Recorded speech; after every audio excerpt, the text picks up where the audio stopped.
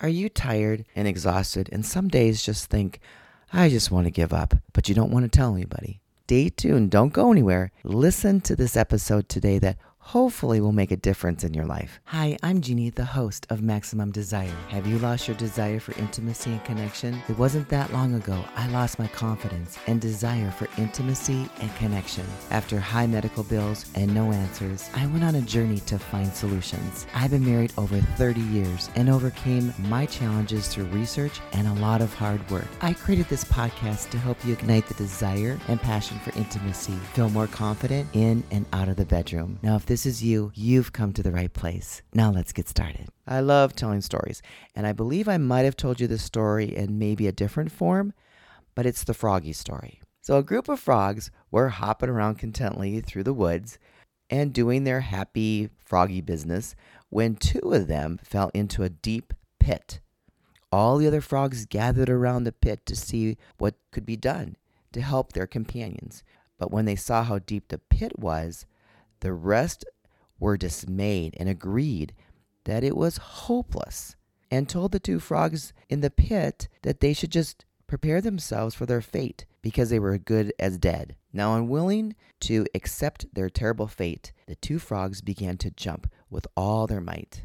Some of the frogs shouted into the pit that it was hopeless and that the two frogs would not be in this situation if they had been more careful, if they had been more obedient to the froggy rules, and if they had been more responsible. Now, the other frogs were shouting, "Give up," since they were already as good as dead. The two frogs continued jumping as hard as they possibly could, and after some hours of desperate effort, they grew quite weary. And finally, one of the frogs took a deep breath, and weary and disheartened, he quickly resolved himself to his fate. He lay down at the bottom of the pit and died as the others looked on in helpless grief. Now, the other frog continued to jump with every ounce of energy that he had had. Even though his body was weary and racked with pain, he was completely exhausted, but he kept going. Now his companions began yelling at him to accept his fate, to stop the pain, to just die. He was weary,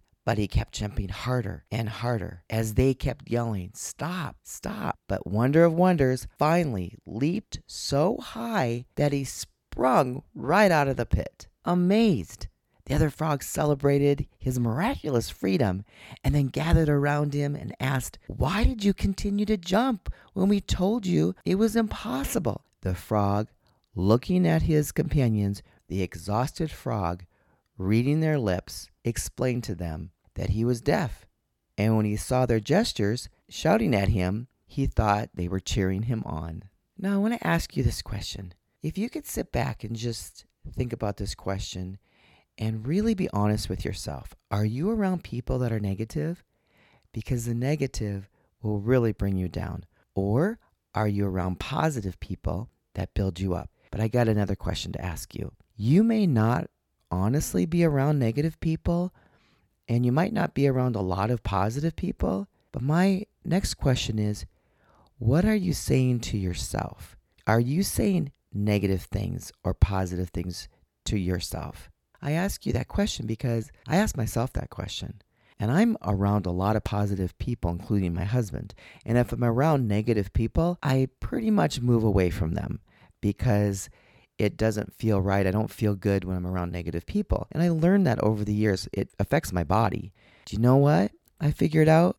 It's not everybody else around me that I'm to blame. I have to really look at myself and ask the question, what am I telling myself? Am I encouraging myself, or am I putting myself down and preventing me from moving forward? And my conclusion was, sometimes I'm a little bit harder on myself than anybody is on me. I want to ask you that question. Are you harder on yourself than everybody else around you? And you know, your answer may be not. I mean, you could be around some very negative people. I would like to suggest to you, in order to create that momentum and create that maximum desire in your life, it really comes from positive energy. I would really encourage you to write down everything that you're telling yourself in your head. Like, what are you saying? What are you speaking in your mind? And write it down. You might be very shocked to find out the problem isn't anybody else, but it's just you. Sometimes that's what we have to learn is We have to stop blaming everybody around us and really focus on ourselves. And you know what? That's what I'm so excited about. And I want to share with you. I've got more stuff to share with you later on, but I've been doing tons of research on the effects positive energy has on your body, also the negative energy and what it has on how it affects your body. And it's huge, more so than most people really truly understand. So start by writing down all the thoughts that you're having during the day, and you might really find some answers in what you're writing down. And sometimes when you see it on a piece of paper and it hits you really hard, you realize I'm the one that has to change. I hope this is helpful, and thank you for listening tonight. And if you haven't already rated and reviewed this podcast, please do so. Thank you for listening. I'll meet you right back here tomorrow night. You have a wonderful night. Bye now.